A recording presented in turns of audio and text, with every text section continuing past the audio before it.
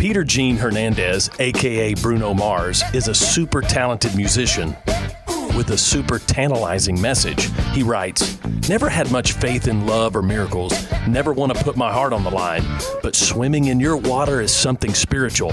I'm born again every time you spend the night." Satan loves to muddy the waters by comparing immorality to true spirituality. But did you know that God's Word is crystal clear about this? People in the Bible times thought they could get physical with whomever they wanted and still be considered spiritual. But the Apostle Paul in 1 Corinthians chapter 6, verse 9 rebukes them by saying, "Stop deceiving yourselves."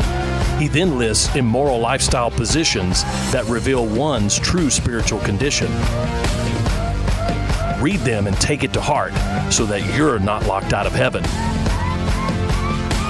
I'm Pastor Heath from Woodland. Think about it.